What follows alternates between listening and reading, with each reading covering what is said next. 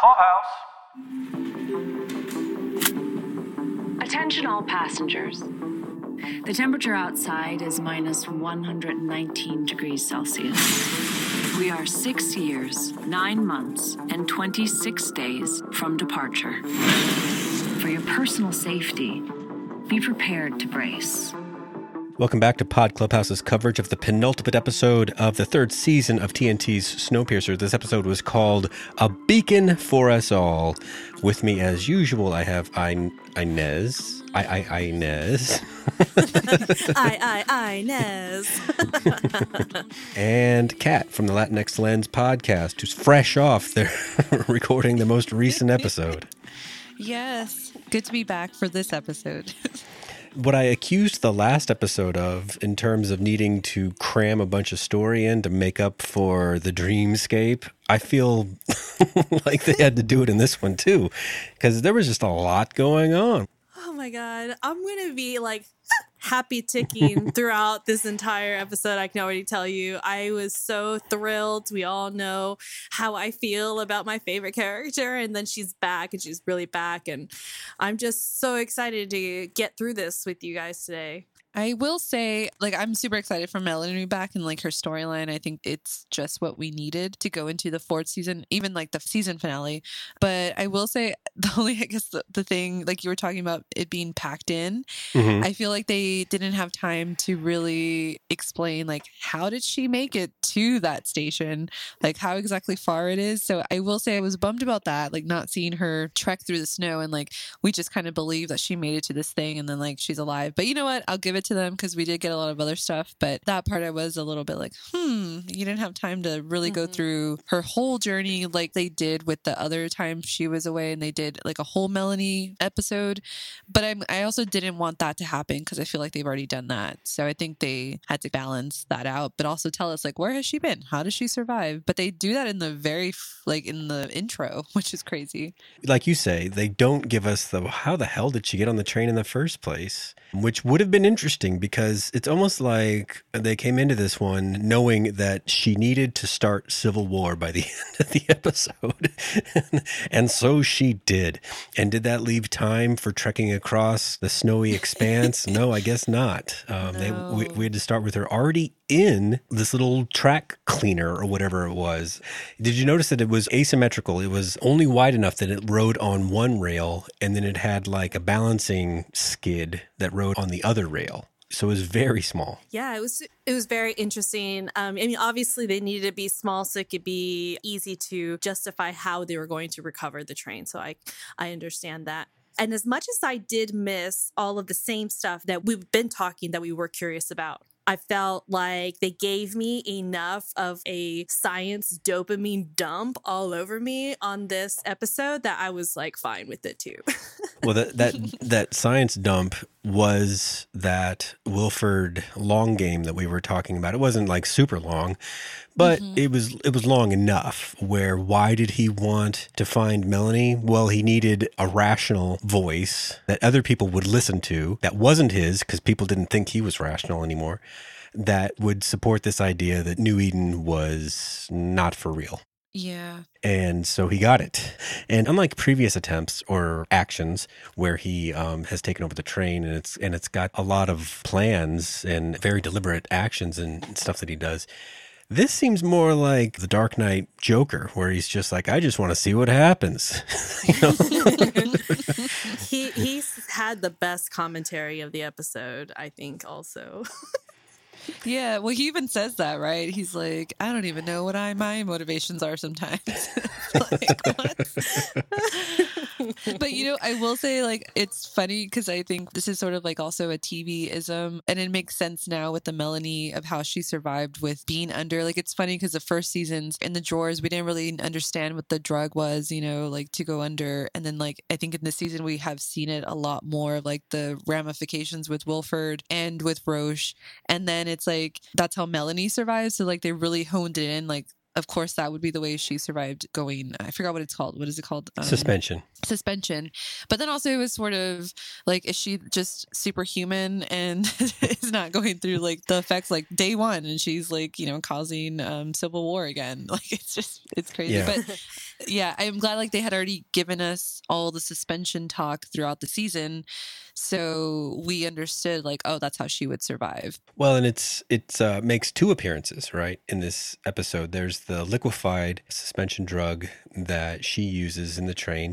The cleaner that she self-administers to herself over a 8-day on and off cycle or something like that. But then the crystallized form, that's what gets passed to LJ, who passes it to someone in a white shirt, who I think gets it to Mr. Wilford, who then laces it or something in the cigars and makes the brakeman sick. Did you guys get that? Was there another plot afoot? I did not assume that the drug that was used to kill those guards was the same drug. I must have missed something. Did I miss something, or are you just kind of making a hypothesis?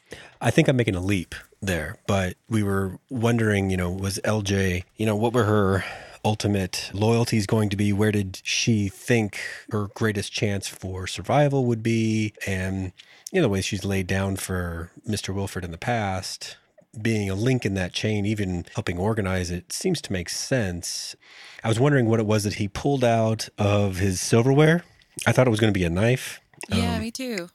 And maybe it was, but that's what I thought it was. It's either that or LJ's just in the drug trade, and the two things are not not connected at all, but I thought they were connected.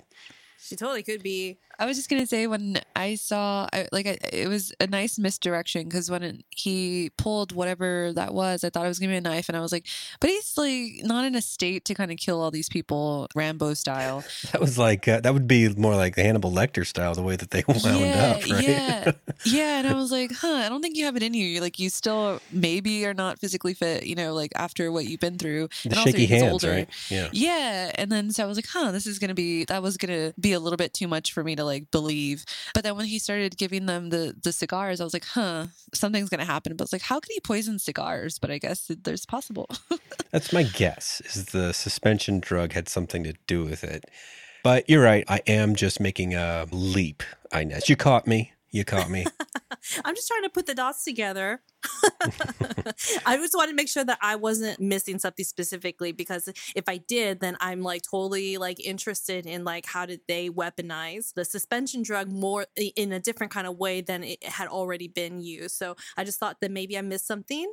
But it's also good to just explore like what the heck's going on, with LJ's operation. So initially, I thought that those brakemen, since they were on like maybe not a first name basis, but they were familiar, I thought that they might have been loyalists to him. But when they jumped, when he opened up the secret humidor part of the library room there, I thought, okay, they're actually still aligned with Andre. It's just that they're getting very lax about their duties. But that still makes, I still think that there might be some Wilford loyalists out there that we'll see.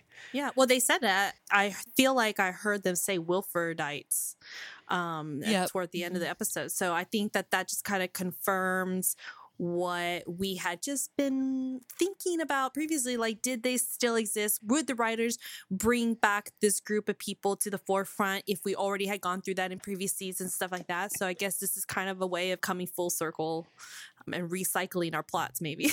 Well, you might not have to be all in on Wilford as like an entity, but say you didn't think New Eden made any sense. Like, how were all of the scientists before the world froze wrong? Because they predicted that this was going to be a really long time, not just 8 years or whatever.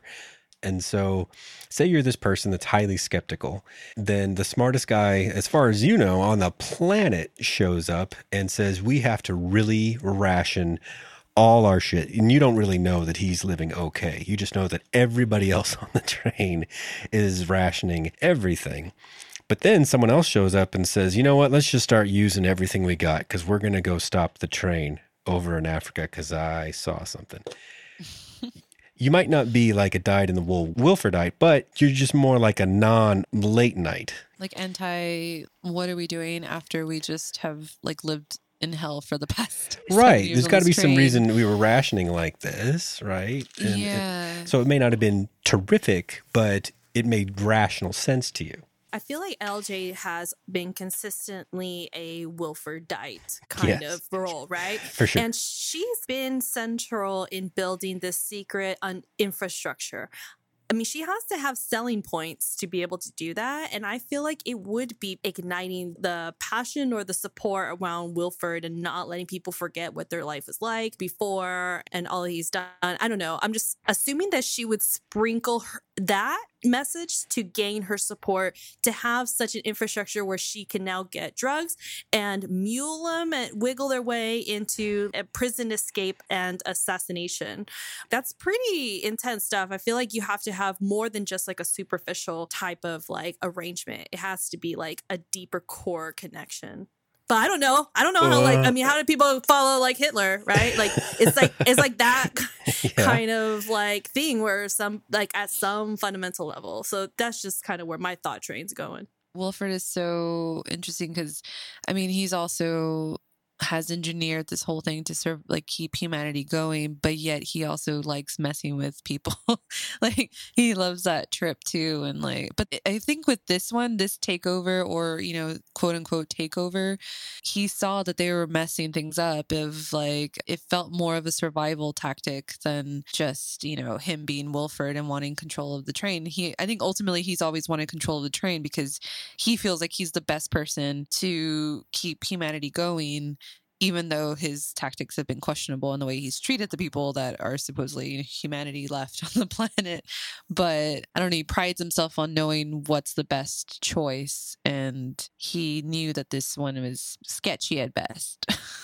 Well, and he took that and he got inside Melanie's head. You know, he got right into her head, questioning the science. She asked, why am I here? Why did you come and find me? She knew that that was intentional, and he didn't really mince around. And all of those things, like, she ended up saying things like the hope is important, or the hope keeps him going, but we wouldn't have gotten here without the reason and the logic and the data.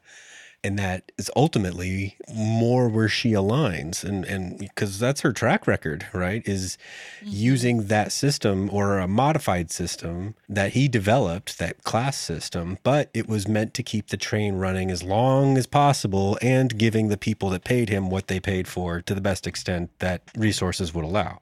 It didn't take into account tailies, obviously. Yeah. But that is where she wound up. Do you think she might have come on the train without that meeting with Wilford and things might have gone another way, or just slower? Or do you think that catalyst was the important factor for getting things lit up just like in a day? Melanie is fucking brilliant. So she's really intelligent. If we're going to name anybody the great engineer, it's got to be Melanie, like, with just how resourceful and how resilient she is. Super stubborn. That's what she said. Yeah, super stubborn. She's super stubborn, and in the best ways. Like, she's used critical thought, logic, hardcore science, and literally what kept her alive all of this time when Wilford left her out there to die. So she's brilliant. And even without Wilford pointing her in that direction, I feel like she would have gotten to a point and focused on the facts of what she knows. I want to give her more credit than like Wilford got in her ear. I think that discredits all of the facts of how she survived and built this fucking train that all of them are alive on. Like, that's thanks to her. So I don't feel like it would be appropriate to take any of that from her. Okay. Yeah. I think it does feel a little abrupt, but I think this is like one of those things of, you know, this episode was reminding me a lot about like the last 2 seasons of Game of Thrones, where like it took forever to get certain places for those first 6 seasons, and then all of a sudden, like, we're just rushing everywhere, you know. And then you just kind of like, wait, but it took you a season just to get to one part, and then now it's like taking you an episode within an episode to get to, you know, multiple places. So I feel like I felt a little bit of that jarring effect of she just came from the dead, but then that's the purpose here, like in the TV world, of her being back. And like, we know it's the second to last episode. So it was going to have to be a little bit like things were going to have to, go. But I didn't think it was going to be this quick. But when she was like, oh, I need to talk to Wilford, I was like, oh, something's up. And then of course, Layton's like, oh, don't let him get in your head. Are you going to be okay? And then I think it's just one of those things of, they know each other really well. And while like he's questionable with like what he's done, she's also done those things to save the train ultimately. And going through what she did with the suspension for all those months, I think she's also, maybe I can justify her turnaround because she went through hell and back for those 6 months for the train, to survive.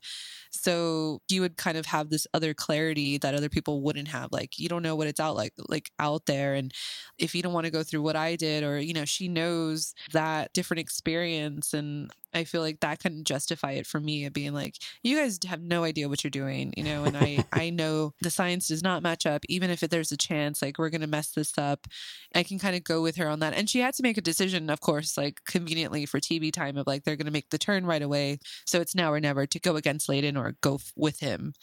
I don't know if Wilford influenced her or she would have come to that conclusion regardless, but he kind of just like pushed her towards that a little bit. Yeah. But I think she would have made the same decision regardless. It just feels like he was like, hey, guys, like, I think he knew too, like, we're making that turn. Like, should we make that turn? And she was like, fuck, like, you're right. To listeners and watchers that might chalk this up to some weird reversal, given that she almost died last season to prove that the climate data was good. And here she is saying, no, let's not go to New Eden. I don't think that's a reversal. I think that's standing pat with where she was, where her data said, yes, things are warming up, but it wasn't going to warm up in 6 months. Dummies. It was going to take longer than that.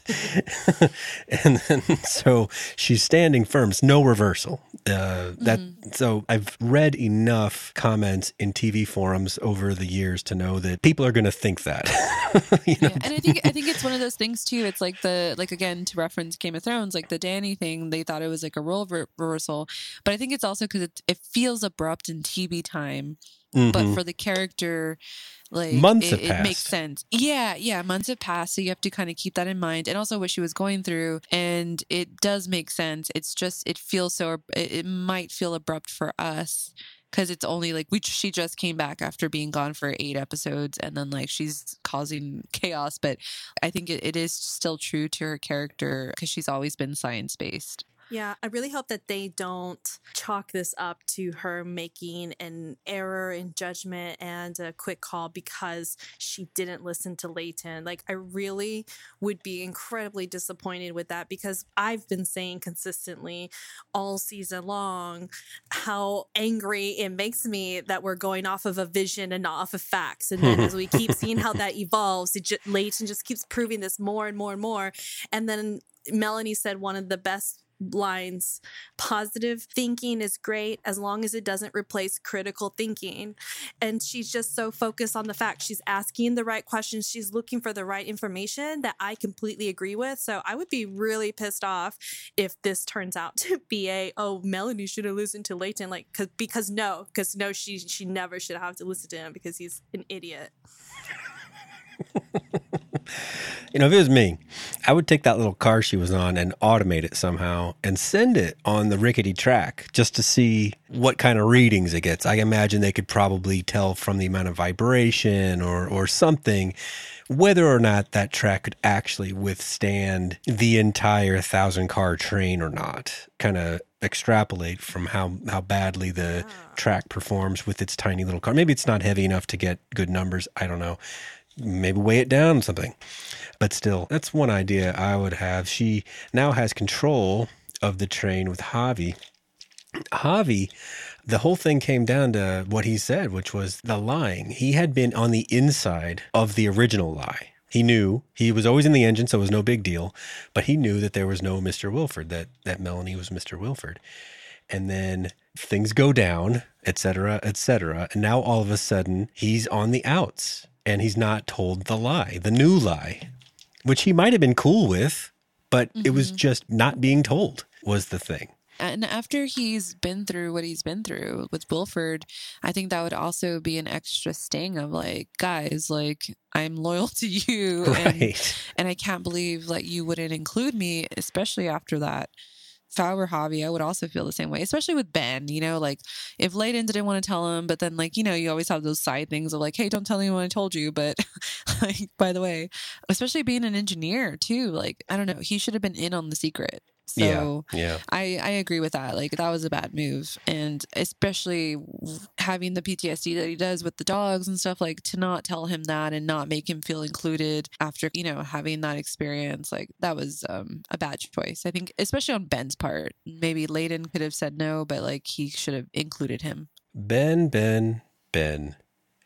I misread the physical moment he had with Josie a couple episodes ago as the beginning of a relationship. I misread that. That was just engine sex. Yeah. Well, I don't know. I mean, I think they're both adults to understand like what it was, and they're both vulnerable at that moment. But I could also see, especially like given what happened in this episode of, I think Melanie is like, he loves Melanie so much, but she always chooses chooses the bigger picture and will never choose Ben. They have like those different, I don't know if it's moral codes or something, like their compass is a little bit different. And so I could see where maybe down the road, especially since Josie said she doesn't want to get back with Layton, I feel like it could kind of maybe lead to something where, you know, they're on different paths now, and like maybe it could be something down the road. Because I mean, there's not a lot of choices, by the way. So I wonder how, I can't remember how many people there are left on the train, but I did not assume that Ben and Josie were going to pursue a romantic relationship. I thought it was just like we're both sad and we like are both hot and like let's just bang it out. And so I was here for that. I was okay with that. Like sometimes you just need it, and both of them didn't have their partners anymore. Whatever, take care of a biological need. But then in the following episodes, you saw hints that they were trying to set some stuff up. Right? We saw hints where Zara talks to Josie saying like, we don't work together, so you can have him. And then we see that evolve to Layton like, Josie, I love you. And I'm like, gag. And then I was like so happy that Josie's like, I love you too, but like, sorry, you know. I was and so that's the track that I thought that it was on when I saw this like long ago. So I don't know. I wasn't totally blindsided by it. I was surprised that she did not accept his offer. But good for her. So I'm interested to see why. Yeah, because like fuck him, he dumped her like so quickly as soon as he found out that like, you know, Zara was pregnant. Like there was no like transitional like gentleman, or even like as a friend, as somebody who if you love, like you're their friend, and he couldn't even like give her any of that. He just like ghosted her and was just like now housing up with his new baby mama. So fuck him. That's where I'm on this. I wasn't displeased. I'm glad that Layton's like alone. But I'm totally jaded. I'm totally fucking jaded. I already know it. I'm sorry, everybody out there.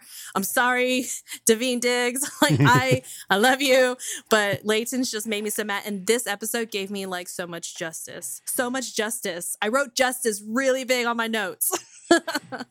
This show's been a little bit of a Trojan horse in terms of presenting the idea of, especially, you know, last season and this season, two masters of the train, Layton and Wilford, battling each other, but they're kind of moving into secondary roles. Well, like if you look at your notes for Andre, there's not, you know, what did he do? Nothing. But if you look at the notes for all of the women, such as Till, such as Melanie, such as Ruth, such as LJ, such as Josie, I bet you have a lot more notes for these women who are much more interesting, much more important characters to the show. So when I say Trojan horse, it's like, yeah, it presents one way, like a traditional action, you know, thriller sci-fi thing with men in the lead, but it's not. It's just not. Case in point, look at Josie in this episode. This woman had her hand frozen off by Melanie, left for dead, and she jumps off the train onto a chain to try to connect Melanie's little car thing so that it can be craned into the train. She is like a freaking action hero. She's a badass. I would have loved to see that we haven't had that moment yet, right? Like with Josie and Melanie. I mean, they didn't really have time to catch up in this one. No. And then now, given what Melanie does at the end, I wonder where Josie will stand with that. Did she knew about the lie, right? Or Yeah. did she? But I don't know if she was completely like. You're for right. It. I don't know if she's for it. But everyone that was on Snowpiercer that picked up Asha, I think was in the inner circle. Yeah. And I think there may be a little bit more than that, but not a lot. Yeah. And I also feel like it's maybe more of like, well, we like Layden as a leader or the unrest. And I feel like there's just been so much of the unrest going on with Wilford and then, Melanie, they thought she was dead and like that sort of thing and I feel like Ruth is in that camp too of like, well, she's really just trying to believe this lie. But I think deep down, maybe she even was like, oh, I don't know. Like they're just putting all their eggs in. They were putting all their eggs in this Layden basket. Cause I don't know, maybe they just didn't want to stir another pot. Ruth is all about, she says like, oh, I can feel the unrest, and so she's trying to make people happy because she just is, that's her job right now to keep people going. But I feel like she's a little bit like rose colored glasses with Layden a little bit. Cause I feel like if she was thinking straight, she would maybe not be on with the plan. It would be great to have enough time next week to see what all of their various reactions are to Melanie's line in the sand. Like Ruth did go all in. She brought up all the champagne. She's not wearing her hair up in a bun anymore. She's ready to get off the train. She bought in to New Eden. Alex, too. A lot of the allies there went all in. And if given a second to reflect and say, well, another smart person has said, that smart person being Melanie, has said, actually, what if you look at it this way? Now it doesn't make much sense. Now all of a sudden, all these allies look dumb, like they made a big mistake. What does that do to their psyches and what does that motivate them to do as a result? I think the most interesting one for that is where Alex stands. Like, what do you guys think her reaction is? Because it's taken her so long to trust people and to have hope and not be so rational, like Wilford and like her mom. And then like for Melanie to kind of go against that and like crush that. I was just wondering, like, what do you guys think about that? Because she seemed devastated, but I was like, is she devastated that the Layden lie is out, or is she devastated that her mom is the one that did that? When that moment, it's definitely that her mom made the announcement when she's trying to be perfect for Carly, quote unquote.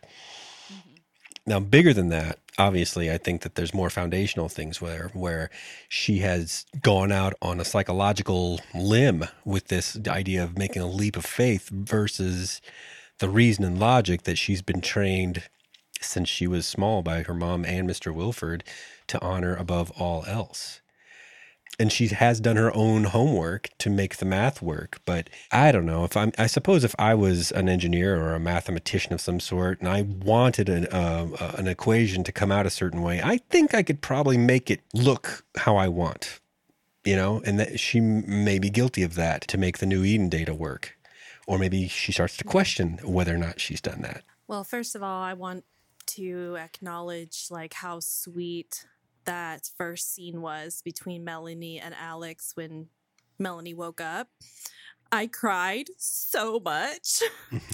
It was just such a beautiful scene, and I wanted to just spend a little bit of time here just like loving on that memory with you guys, okay? Alex's eyes were so big and sweet. And oh my gosh, yes. I cried so much. Steven was crying too. I was just like so happy. I don't know if it's like relief that she's like back or just because this is like this really precious moment between mother and daughter. So like I think that coming in, like introducing their reunion in this way helps feel the sting of what Alex must be feeling later on, because she says, I kept you alive in my head. And like, oh my God, I think about my daughter every time I think about like these kinds of things, like what's Melanie's perspective got to be at this moment. And it's just like so beautiful, so pure, and just a privilege that Alex like has, having this moment with her.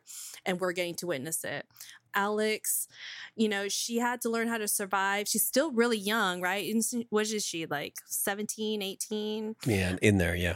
Right. So she's so young still. And I think that she is at the mercy of all of these people that she has been trying to like live up to, all of these people, trying to stand on her even ground, but they're all like double her age and more. And so I could see that she would have bought into the plan right off the bat because of other engineering people that give it life. And then probably from the legacy that this came from originally from Melanie's hypothesis. I can see why she would have bought in, even though she is a scientist also, but she's still very young, very green. I can only hope that like Melanie could just spend some time to teach her the science and reasons why she's like decided to take over and kick off Civil War again. Well, what did you think, Kat? Because they honed in when they're getting ready. I mean, we really spent time with them, and Alex gave that whole speech about like, oh, why am I, I'm worrying about like what shoes, match this outfit, and I feel like that was a real leap for her, and how far she's come, and like having a friend she wanted to impress and feel normal, I guess, because she hasn't had a normal childhood on this train, especially being under the guidance of Wilford, and sort of I guess hating her mom for a long time, but then now loving, like they're building their relationship and now she got her back. And so I feel like she was feeling very hopeful and giving into more of the humanity part of herself and not so much like the engineering part and being so rational and of like the Wilford thinking, that I feel like for me, it was just more of seeing her devastated because she thought she was having a really nice moment with her mom and having like a moment of normalcy on the train before they hopefully get to this new Eden. And then for her mom to be the one to pull the rug from under her, it just hurts a little bit more. And also I think she's going to beat herself up for even thinking she could be a little bit more on the normal side and letting the engineering side take a pause. I feel like we've seen her be so perfect in or wanting to be so perfect in everything that she does with that, that I think she's really it's gonna mess with her a little bit of like, why didn't I know this? Why didn't I look at the science? Why would I even think about wearing this outfit with these shoes and impressing someone? Like, so I feel like she might regress a little bit. At least that's how I took it. Maybe she won't, but I felt like that's that a good was take. A lot of... I wouldn't have thought of that because the part you're talking about kind of just the personal relations side of it, where she just hasn't allowed herself really to have a friend, and friends haven't really been interested in her since she was Mr. Wilford's pet on Big Alice. I didn't really think of it from that angle. Yeah, I think it's gonna have an impact on her, and I don't think it's gonna be good. So bad. Yeah. And then on another level, it's again Melanie leaving her, like she went to the engine and closed off, but like didn't take Alex with her too. So I feel like that's just kind of another sting of like the memory of her leaving her behind. Because, when she asked Layden, like, oh, is Alex with you? Like, it was an afterthought. I think Alex would have been okay if she had pulled her and taken her with her and done the announcement with her. But to have her go off and do this by herself, Alex is old enough to take it, but she didn't consider her, opinion. I think that's also going to probably hurt more, too. That's another good point. There was the scene with Andre's loyalists back on Big Alice where they're just kind of stand with their dicks in their hands. Like, what the hell just happened? And Alex was in that group. Interesting. Ben took that as like a personal betrayal, the way that the announcement went. Man, what do you think made Melanie handle it that way? Why couldn't she have just gone to people like Ben, people that she trusted from before, and build a case? Or do you think the proximity to the turn and the needing to go on the rickety track was so pressing that she had to act and not try to dick around with building a coalition behind her reason? Yeah, I would say the latter. I think that Melanie tends to think in terms of scientific data. And so if the proximity of it means that there's a high risk, high pressure environment. So she needs to make sure that the best survival decision is made. And so far with the science that everybody's been using, she doesn't have a lot of faith in it. So this is like the moment and opportunity to try to do it. And maybe this will catalyst the conversations in the next episode. Maybe next episode is more about actually conversing and breaking down to the last second of this decision about it. That is a good question. Let's hold on to the predictions for just a minute, because that is very fertile territory. Let's finish up talking about some of the characters first, and then let's get there, okay? Particularly Till and Audrey. They were kind of off in their own little story, their own little bubble. I'm trying to figure out, what is it for? Like, where's it going to link up? On the one hand, I'm happy as I can be for a character like Till, who put herself in a vulnerable spot to admit that she had feelings for another person and has apparently had them reciprocated. And that's thrilling that a person like Till would find that, and that's great. And that it's with Audrey is even okay by me. But I'm just wondering where this fits into the overall story. Like, why did Audrey have to be this Swiss Army character this season, or the past couple seasons, where she was like the turncoat last season and kind of the scab earlier this season, and now she's the love interest later in the season? That's a lot of ground to cover for one character's little journey through this show. Am I being overly cynical and skeptical about Audrey and Till? Should I just be happy that Till, a deserving character for happiness, found somebody? I think you pose really great questions. And keeping my promise to last episode that we recorded, I'm going to call her Bess. Bess. So good job. Yeah. So Bess and Audrey, I don't know. I don't feel a big sense of some kind of large revelation to come out of this that plays into the bigger picture about their relationship. I really have appreciated the way that they've portrayed how people can heal from these two very like different backgrounds and form these like kind of unconventional friendships and now lead to relationship. I mean, for the most part, it's been really respectful, minus like episode 1 of Bess punching Audrey in the face. With a wrench. With a wrench. We've clearly gone past that. I mean, the stakes are just different in this apocalyptic world, right? Yes. So, you gotta let go of these grudges a lot easier. I kind of get a sense right now that it's more about like their healing journeys, their intrinsic journeys, more so than anything else. So they are just sort of like each other's missing piece right now. Yeah, maybe. We saw Bess get used like a tool since the first season. So it's nice to get to really witness more of her everyday as a human existence instead of always like Andre's person. I appreciate the journey. I don't feel like I need her to make some big display of something in the grander picture of stuff. It feels like she's a supporting role, but showing us some really great ways of how they've handled this kind of trauma that people can probably relate to. I will say the Bess and Audrey relationship does feel right, though, because I feel like they've gone through a lot over the course of the 3 seasons, individually and then also together, and like where they started, like Inez mentioned. Mm-hmm. So I kind of like that they have ended up together because I do feel like that feels right.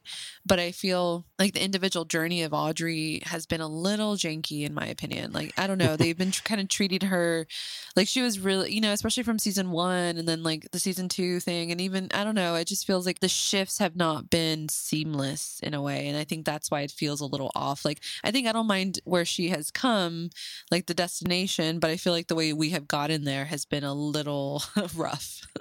Yeah. My husband thinks that Audrey's just still like playing an infiltration role. I personally don't think so at all. I feel like this is very genuine friendship. But what do you guys think? I mean, I'm reading it as genuine. Yeah. If she's playing Bess, she might get killed if that ever came out. Yeah. Right. Yeah, I don't think, and All then right. like the stakes too, if you think about like what is in it for Audrey to befriend Bess, I don't know. Like, she's not at the top tier, like she's a support for Layden, and I don't know how that could go, and especially Right. after what's happened with Wilford, I think. I hope it's not playing Bess, because I think that would just push Bess over the hill, Yeah. like with where she's at. So I do think it's genuine. Steven will get credit if that's what comes to pass. Yeah. Well, let's just hope I'm right. I told him, I was like, nobody's going to think that, Steven. So I'll eat my words, though. We'll see in episode 10. Speaking of episode 10, the events that happened in this one could have been just the end of the season, right? Because effectively some new force has taken over the train, which has been basically how the other seasons have ended, right? There's been a power shift. Now we have one more episode to deal with the fallout of that.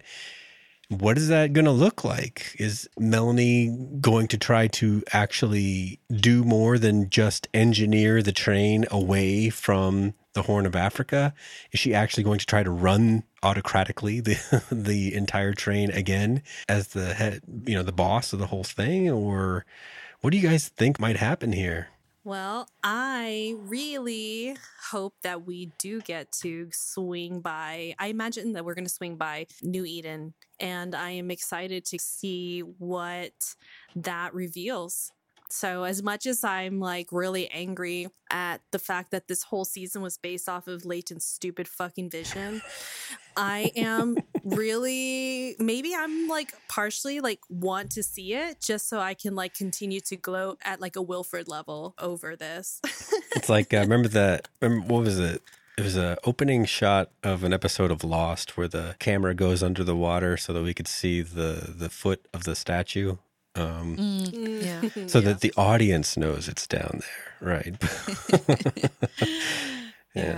Yeah, I don't know. I think this takeover-ish, whatever is happening, feels a little different than the previous seasons. I feel like Melanie really does think she's doing it out of necessity for the good of the train. So I think she's just not worrying about the consequences of the chaos that she has just started. I mean, she knows that that's going to cause civil unrest, and that could also cause people to go to Wilford's side, but she did it anyway.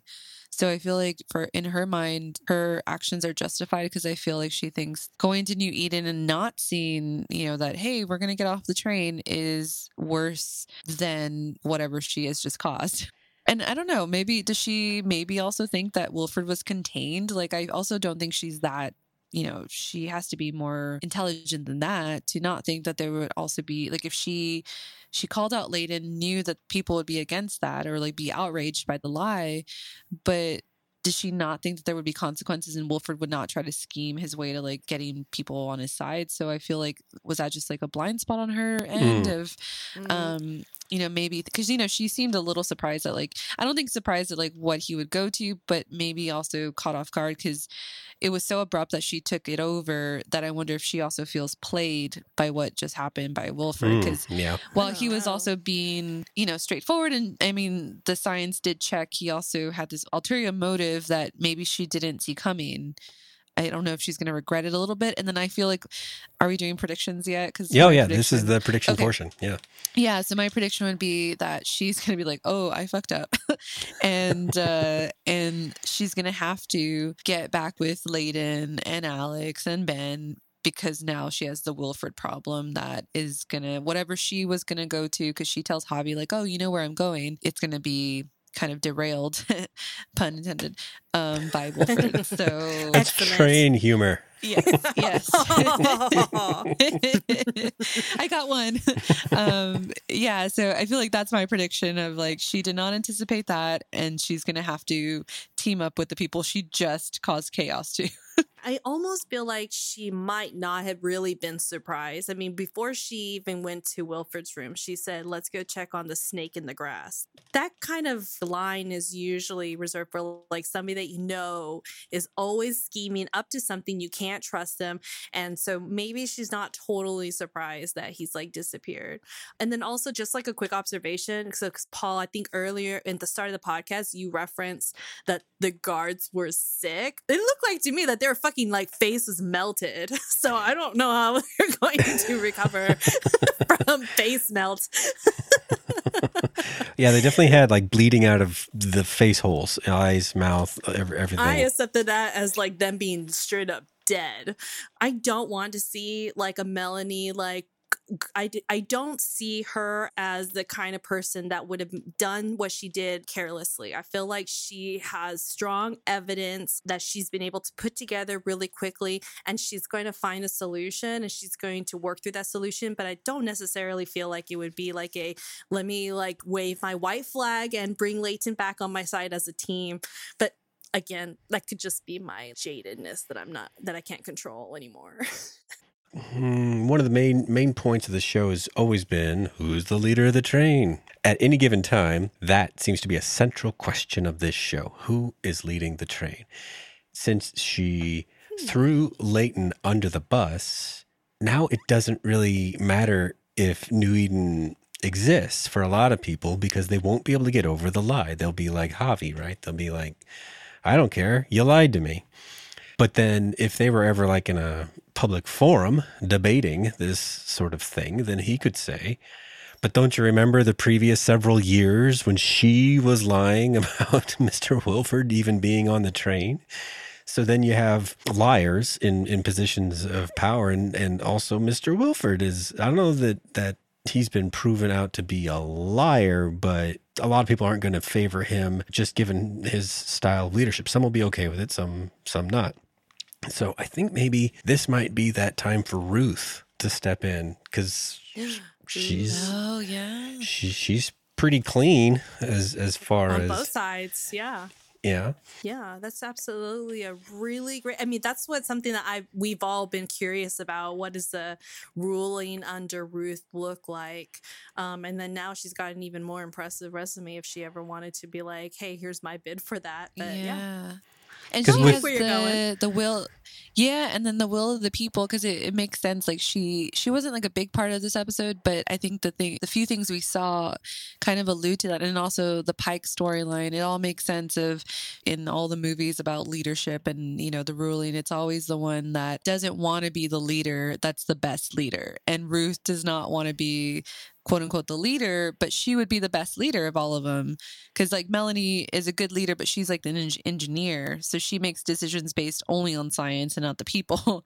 And I feel like Ruth would listen to Melanie but also know the will of the people and make a better decision based on that. So and Leighton is all heart, no head. Yeah, all heart and like no logic or anything like that. And now he has a kid, and so that's like also doing like has like different implications. And I also feel like now he's tainted goods, because no one's going to believe him ever again. So like Probably he not. can't be so he can't be the leader of the train anymore. Like just in the eyes of the people. So it can't be him anymore.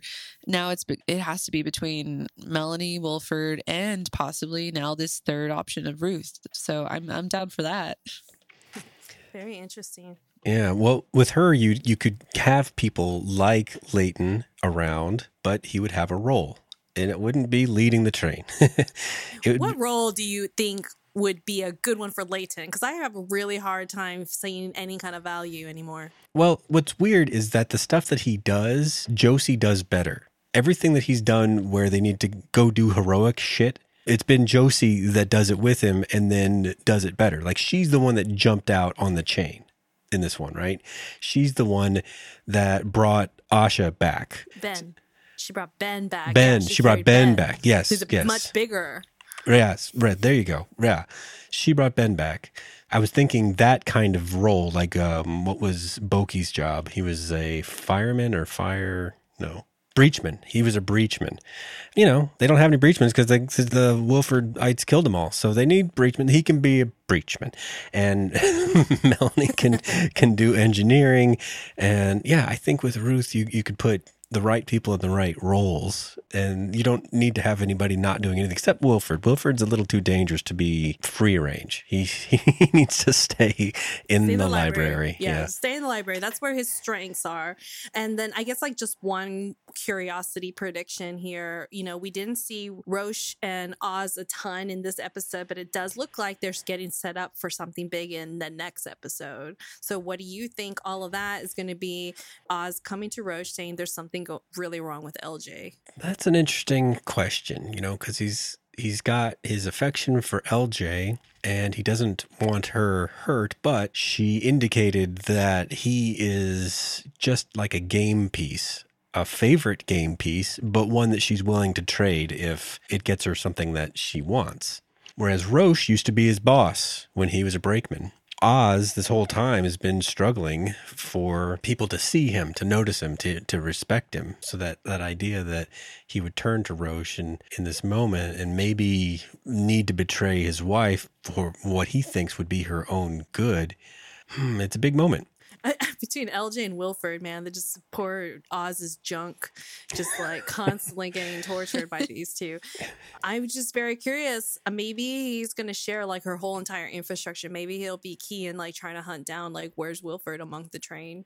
Yeah, good point. Good point. Yeah, and then Roche and Wilford. He wants to kill Wilford.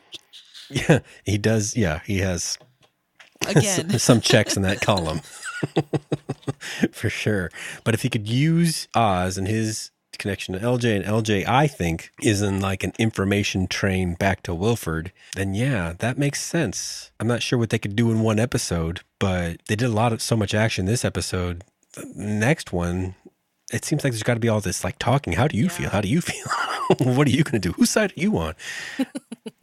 Yeah, it's definitely going to go fast. I feel like we're going to have another busy episode. Well, guys, thanks for joining me on this week's episode. Now that we're done, you can watch it if you want. Yes. And thank you both for doing the Snowpiercer MASH exercise with me. Oh, you're welcome. Yeah, we need to read our results. Yeah. I'm pulling. I've got them up right now on my phone here. Okay. So let's see. So I got, my spouse is Icy Bob, so I'm a widow, but I'm in first class, even though I'm working in compost. Whoa. Yeah, I'm not really sure. Maybe it's like a leadership role. I don't know. I'm hoping that's the what manager. that is. But my best friend is LJ, so I got connections in different places. And precarious though. And the only option that I did end up really caring about was that my alliance is on Team Wilford. I'm never somebody that goes for the toxic bad guy, but my toxic good guy just like sucked all of the hope out of me. So I felt like this one, I accept my compost job.